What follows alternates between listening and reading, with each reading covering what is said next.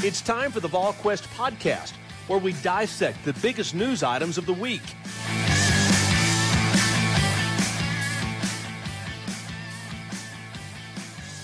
Good Tuesday, everyone. Welcome to the VolQuest.com podcast presented by our friends at Smoky Mountain Organics, East Tennessee's most trusted health and wellness store, focusing on natural products and organic remedies. They got 4 locations to serve you. Plus, you can shop online at SmokyMountainOrganics.com. The Knoxville location on Kingston Pike, just across from Trader Joe's.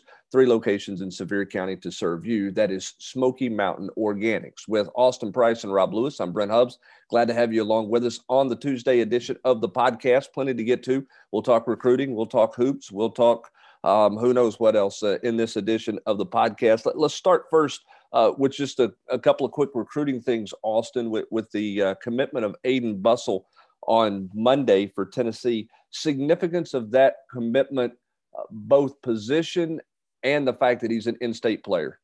Well, I think it's great for them to kind of kick off the in-state class with Aiden. You know, obviously, you know, Tennessee's, you know, I think trying to land, you know, north of 5 kids in state, considering they only land 2 in the last class. I think that'd be a steady improvement going from 22 to 23. I mean, I think it land as many as 7 or 8 potentially, but you know, I think 5+ is a good number to kind of start with, and we'll see what happens. But, you know, Aiden's an offensive lineman.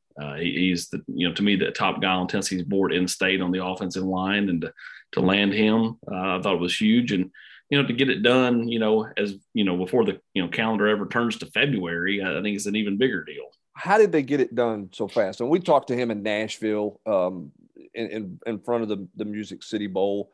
You could tell, you know, that Tennessee had made a good move there, and he was feeling Tennessee pretty good. How did it go from him feeling Tennessee pretty good, you know, late December to end of January? He's a Vol commit. Well, I think that, you know, Tennessee had left a big impression on him kind of late in the year. And then, you know, when he got over here for the junior day, he was smitten. And, you know, he resisted all urges to commit last week and took the trip to Vanderbilt because he had a really good relationship with Vanderbilt's offensive line coach. You know, thought about going to take some trips, you know, in March when it opens back up. But, you know, he came back home from the Vanderbilt trip and just knew Tennessee was it. And that's when he called or texted me at 11 o'clock on Sunday night and said, hey, you know, I need to talk to you. And then one thing led to another. And by middle of the morning on Monday morning, I was in Mount Juliet knocking that one out. Rob, you know, Austin talked about the importance of in-state. I mean, year 2, Josh Heupel, there was all the Tennessee takeover talk and everything. I mean, reality in this is that in the state of Tennessee, it takes a little time to get established in your home state, just because there's been so much turnover at Tennessee, you think? Yeah, I think so much turnover and so much of a lack of success when you're talking about the big programs in the border states. I mean, Tennessee shares a border with, you know, 2 teams that just played for the national championship and have done so a couple times in the last 3 years. I mean, it's just like in the mid-'90s when Tennessee was going across the state line into Georgia and cherry picking, you know, Jamal Lewis and Fred Weary and those kind of guys from Alabama. And, you know, those 2 schools are doing the same thing. And the difference for Tennessee now is that they have a pretty strong recruiting base compared to what they had 10, 15 years ago, certainly compared to 20 years ago when Phillip, you know, had things in his prime. I mean, there's no comparison. I think the other thing to piggyback Rob is like it's become all too commonplace for kids to leave the state, and the fact that when you look in, you look in the Super Bowl coming up in 2 weeks, you've got T. Higgins, who left Oak Ridge and went to Clemson. You've got Van Jefferson, who left Nashville, went to Ole Miss before he went to Florida. You've got Jalen Ramsey, you know, mid-state guy that, you know, went to Florida State. It's become all too commonplace for kids to leave the state, and other kids now say, hey, look at all these guys that left the state, and they're doing just fine. Yep. So, like, you know. Go ahead. Yeah, you're right. And throw on top of that the fact Tennessee's not been successful. Yeah. You know, in the middle of all of that as well. I mean, how far – and, again, you've got to win. I think Rob's point is exactly right. I mean, when South Carolina was down, Tennessee and Clemson was down, you can go to Anderson, South Carolina, and recruit Sean Ellis. Sean Ellis not going to give you a sniff this day and age with Clemson where they're at, right? I mean, that's just the reality of how things have changed. For Josh Heupel in Tennessee, obviously you have to win, but how much further along do you think they are, Austin? And I guess it's obvious how much further they are. Maybe the better question is, how difficult was last year in hindsight for this staff to try to get a whole bunch done in state in 11 months' time? Well, considering most of the guys were coming off the board in the spring or early summer, and that was still a dead period. Again, there were some self-inflicted wounds, like, Tennessee wasn't sure what to do with the, Jalen Lewis or, so on and so forth. But like at the same time, like most of it was not their fault. And, they are much further along with this 23 crop. Now, the 23 crop is not nearly as good as the 22s or potentially even the 24s, 25s. But like the 23s, again, you got Herring, you got Justin Brown, you got Aiden Bustle, you got, Bryson Sanders, you got Trevor Duncan, Deshaun Bishop, Nathan Robinson. I think that's just 7 I rolled off right there that, you feel like Tennessee's got a better than most chance of landing them. Now, are they going to land them all? Probably not. There'll probably be somebody that, but I mean, I think you've got a chance to land at least 5, if not 6 or, potentially all 7. And so, Tennessee's got a much better chance in this 23 group. The biggest thing is they kind of narrow it down who they really like, and they're really attacking those, a handful of kids. Yeah, I think that's the other thing too, is they've got a better feel for who they want. Whereas last year, as you mentioned, because they got here late, they had not recruited those guys as underclassmen when they were at Central Florida. There was much more of a, we've got to see them. I want to camp these guys. I want to look at these guys.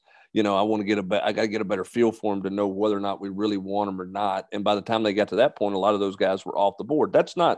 I'm not excuse making for them, nor am I blaming them. That's the reality of what the situation was. Man, I give them a free pass for last year. I really did. I mean, just the perfect storm of, COVID, didn't have a full staff till March. I was going to say didn't have a full staff until almost spring practice. And you had so many kids, that made June decisions or earlier. I mean, I just don't think you can be critical of them for what happened in state last year. I really don't. Right, probation looming. Yeah, you're exactly right. To me, they were very fortunate to close the way they did with, a group of kids from out of state that I think can really help the program. Yes, and some of those guys already here in town working out. Tennessee, it's dead, by the way, in recruiting for the next month. Coaches can't go on the road. Kids cannot come onto your campus. There's no visits. So it'll open back up in March. Looks like Tennessee's positioning themselves the first Saturday in March, Austin, with a junior day. You said, I think last week on the podcast, you thought Tennessee had a chance to have a pretty good collection of guys in that day. You still feel that way? How important is it that they get some of these 6 guys that you were just talking about in state on campus? I know Bryson Sanders and Duncan were here for this January junior day, but they didn't have some of those other guys who were participating in 7-on-7 here. They'll have Herring, Nathan Robinson. They'll have, Justin Brown. I think Christian Conyers, who's not an in-state kid, but just across the line in Bowling Green. All those kids will be in here. Deshaun Bishop, who was not able to come the first time around because he was playing 7-on-7 in Miami. There'll be all those kids should be here March 5th. Then you start factoring in Tennessee will work hard to, get, Rico Walker in here. I mean, it wouldn't surprise me at all if they were swinging like crazy to try to get Vic Burley to come back in here for that March 5th day. Again, it just behooves you to get them on your campus as much as you can. Even a guy like Trevor Duncan, you don't take for granted the fact he's just down the road. If you can get him back over here March 5th to hang out with some of those guys, I would venture to say Aiden Bustle is in town. Once you commit, they're really going to be expecting you to roll into town as much as you can because you could help lead recruit. Same thing with Ethan Davis, Jack Luttrell. I think Tennessee will try to go heavy defense on that junior day as well. I think it's going to be a situation where Tennessee will try to have as many kids here as possible. Can Bustle be a recruiter? Can he help them to get the personality, in your opinion? He does. Some guys.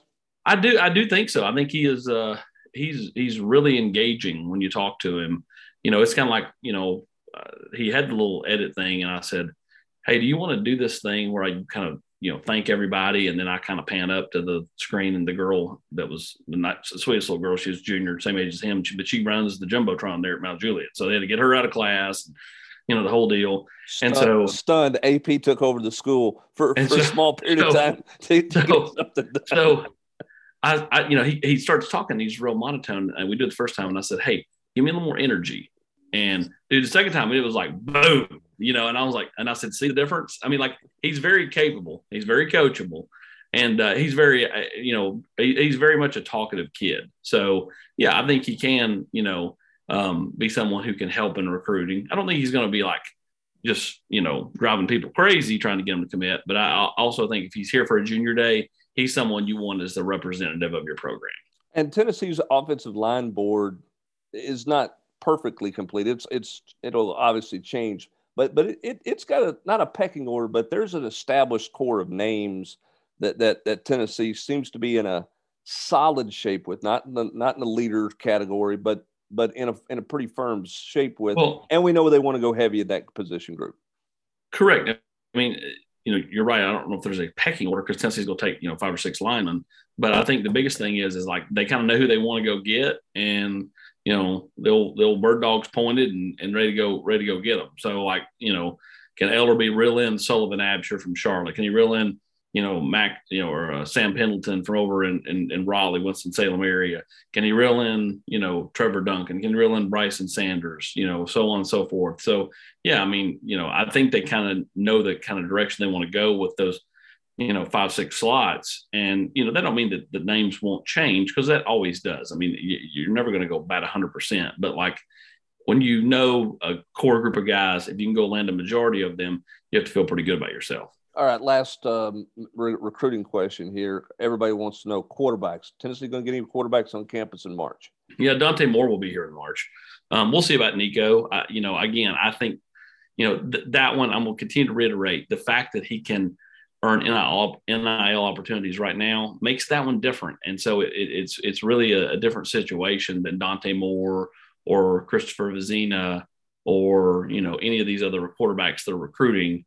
So we'll be interested if he makes it here in March. They tried to get him to come in last weekend. He chose to go to Oregon instead with his teammates. And, again, I think Oregon's the one team on the West Coast you would be most worried about. Yeah, certainly. And we'll see what happens. And of course, things will open back up in the transfer portal. We'll see what happens with that situation. This Tennessee should have room come May into the spring semester to do some transfer recruiting, some portal recruiting, more numbers to work with. We'll see what Tennessee can come up with there. You had a chance to visit with Justin Williams on the locker room on Sunday night, Austin. Your thoughts on kind of where that's at, and your vibe on the midterm enrollees? Well, I mean, everybody saw when he posted his weight on Twitter, 215. I mean, he weighed 204 on his official visit 1st of December. And so I said, what have you done to add 11 pounds? And he goes, and I said, because it ain't fat. And he's like, man, I've just killed it in the weight room and just ate everything that moved.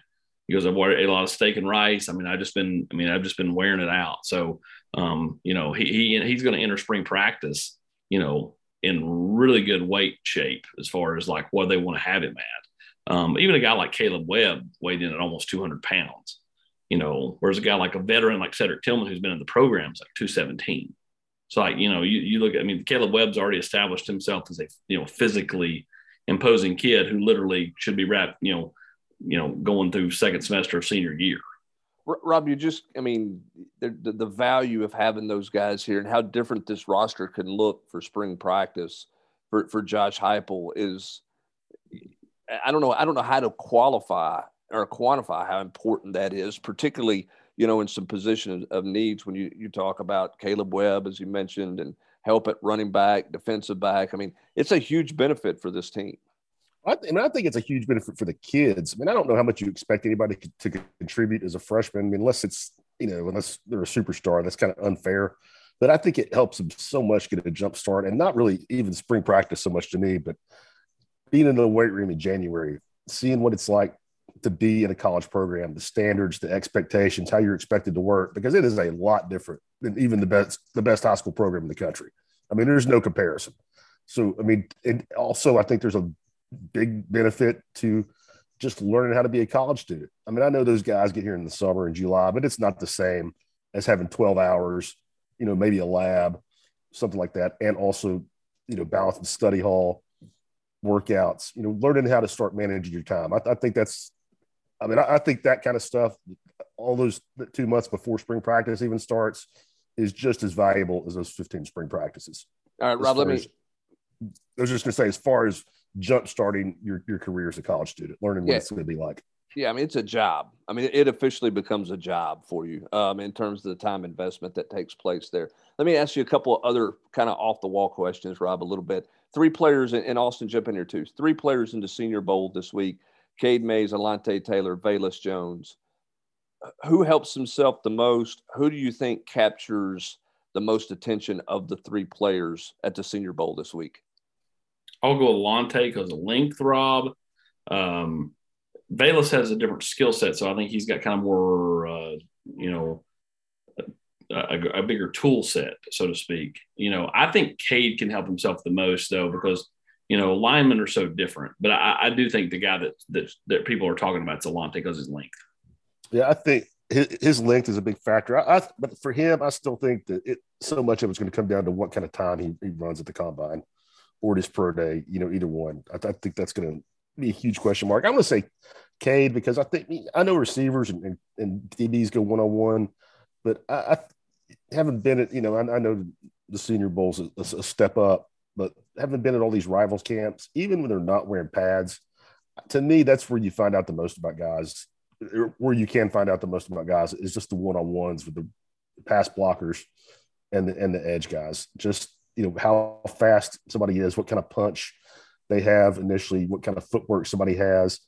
And I mean, they'll be doing it in pads at the Senior Bowl. So I think Cade has the biggest chance.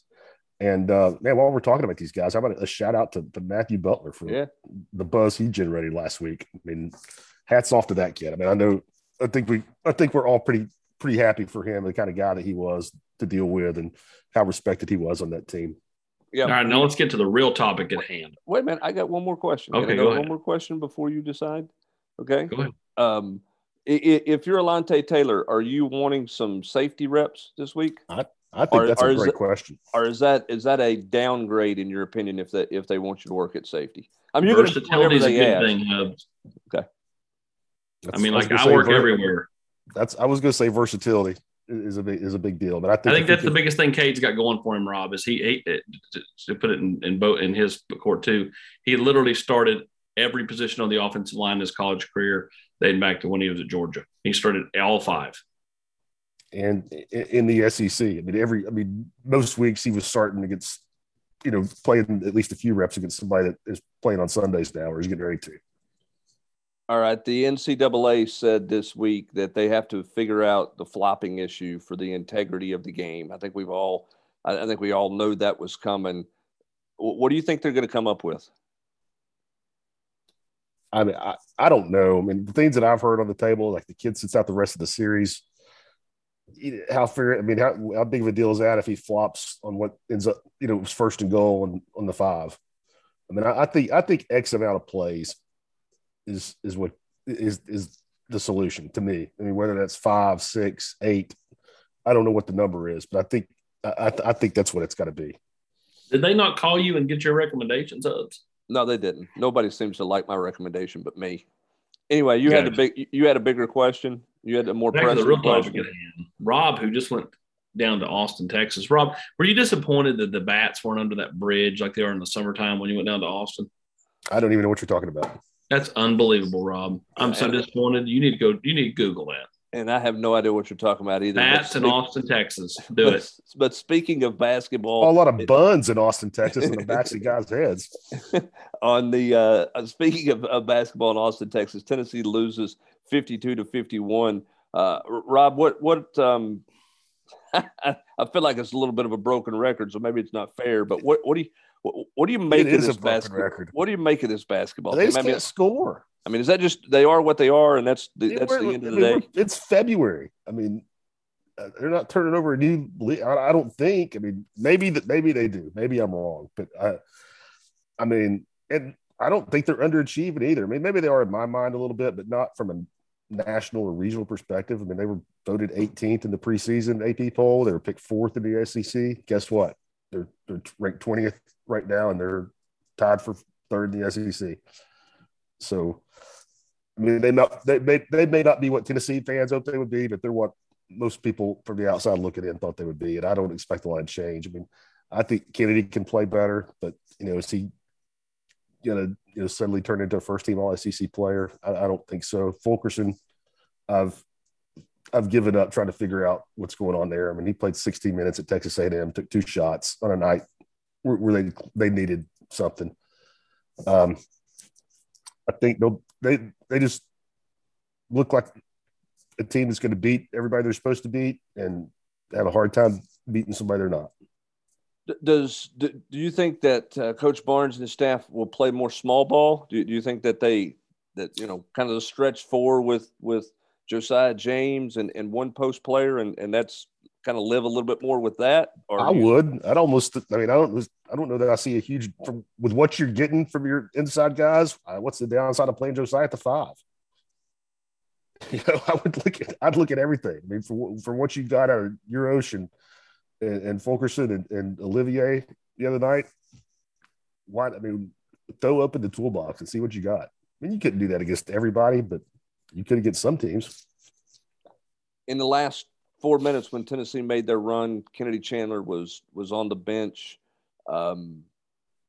Big deal? That a big deal, or is that just the fact that Zakai was playing better and that's more about that game?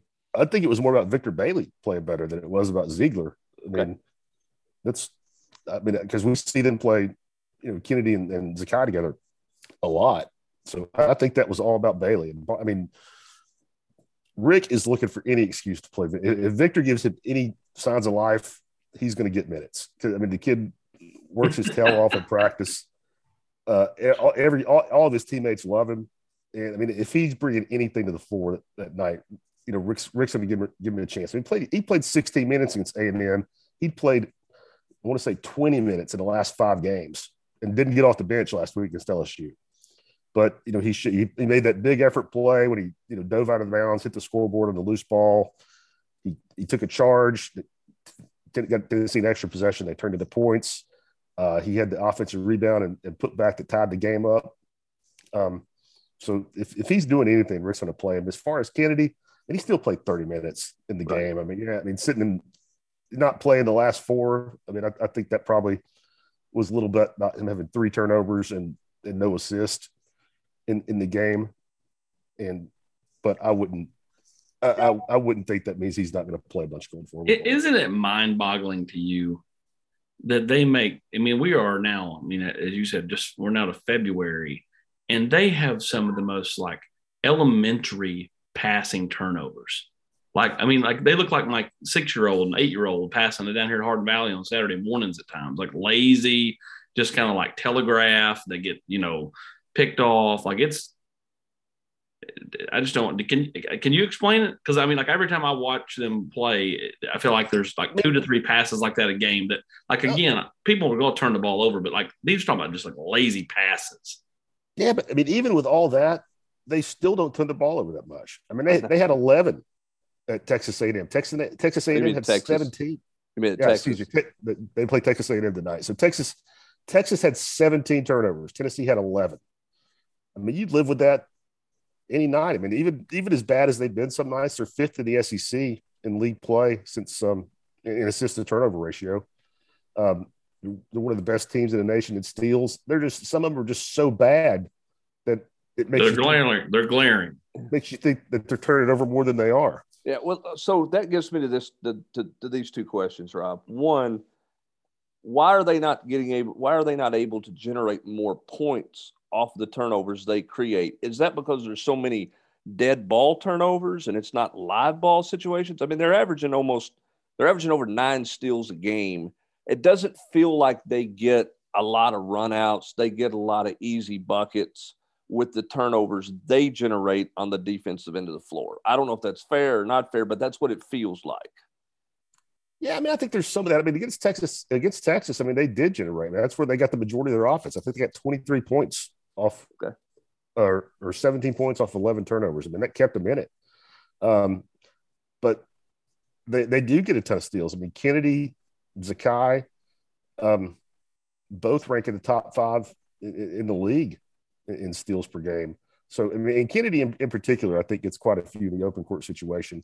But no, I mean, you're right. They don't turn them into points like LSU did against Tennessee.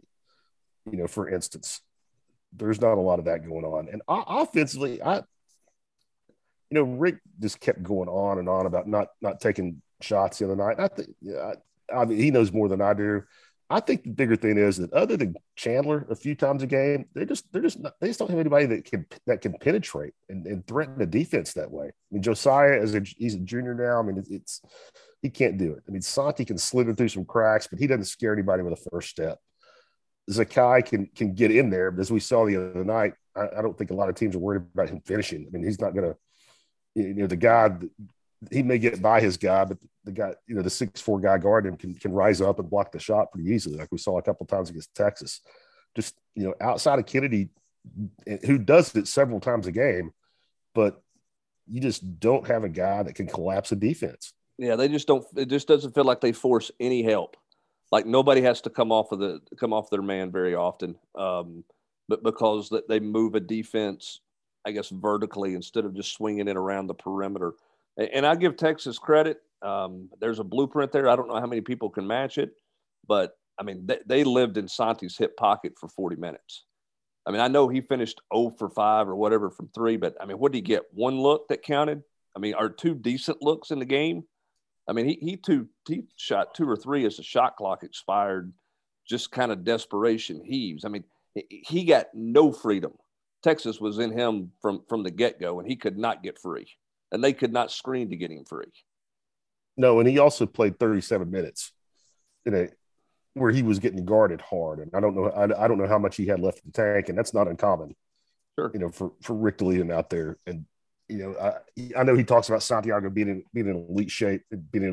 I still think that he probably had some heavy legs at the end of that one with that kind of usage. All right, interesting challenge for Tennessee tonight. What do you make of this A&M team that's coming to town? And Tennessee obviously has to hold court hold serve at home.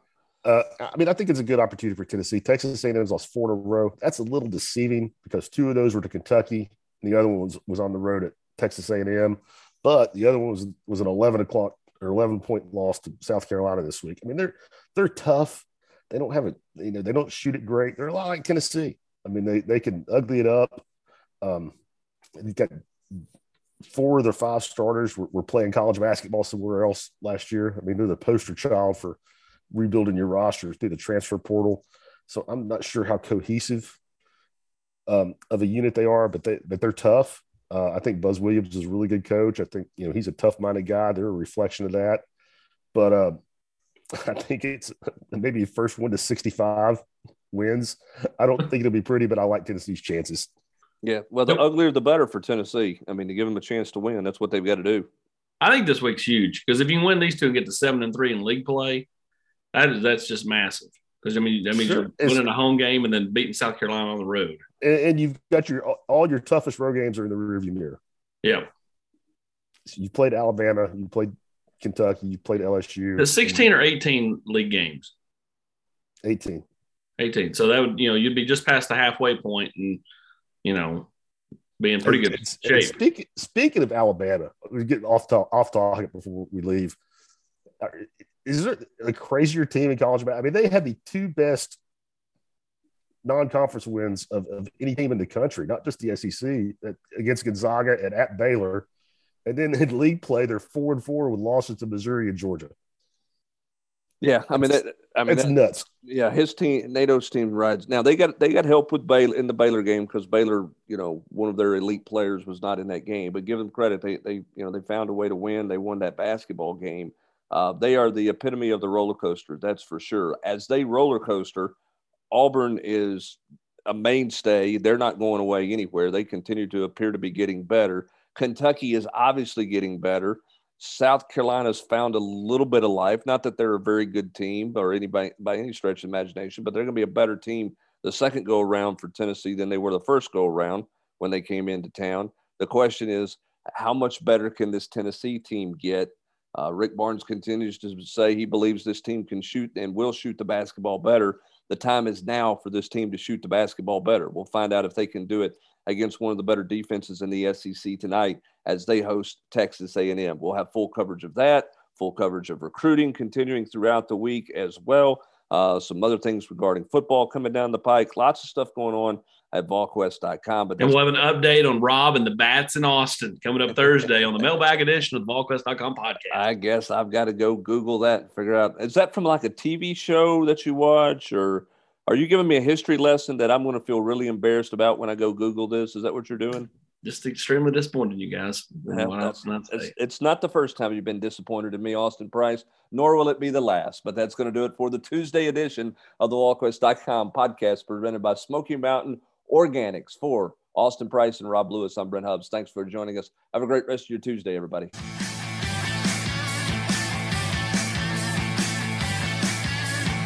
You've been listening to the VolQuest podcast every week here on VolQuest.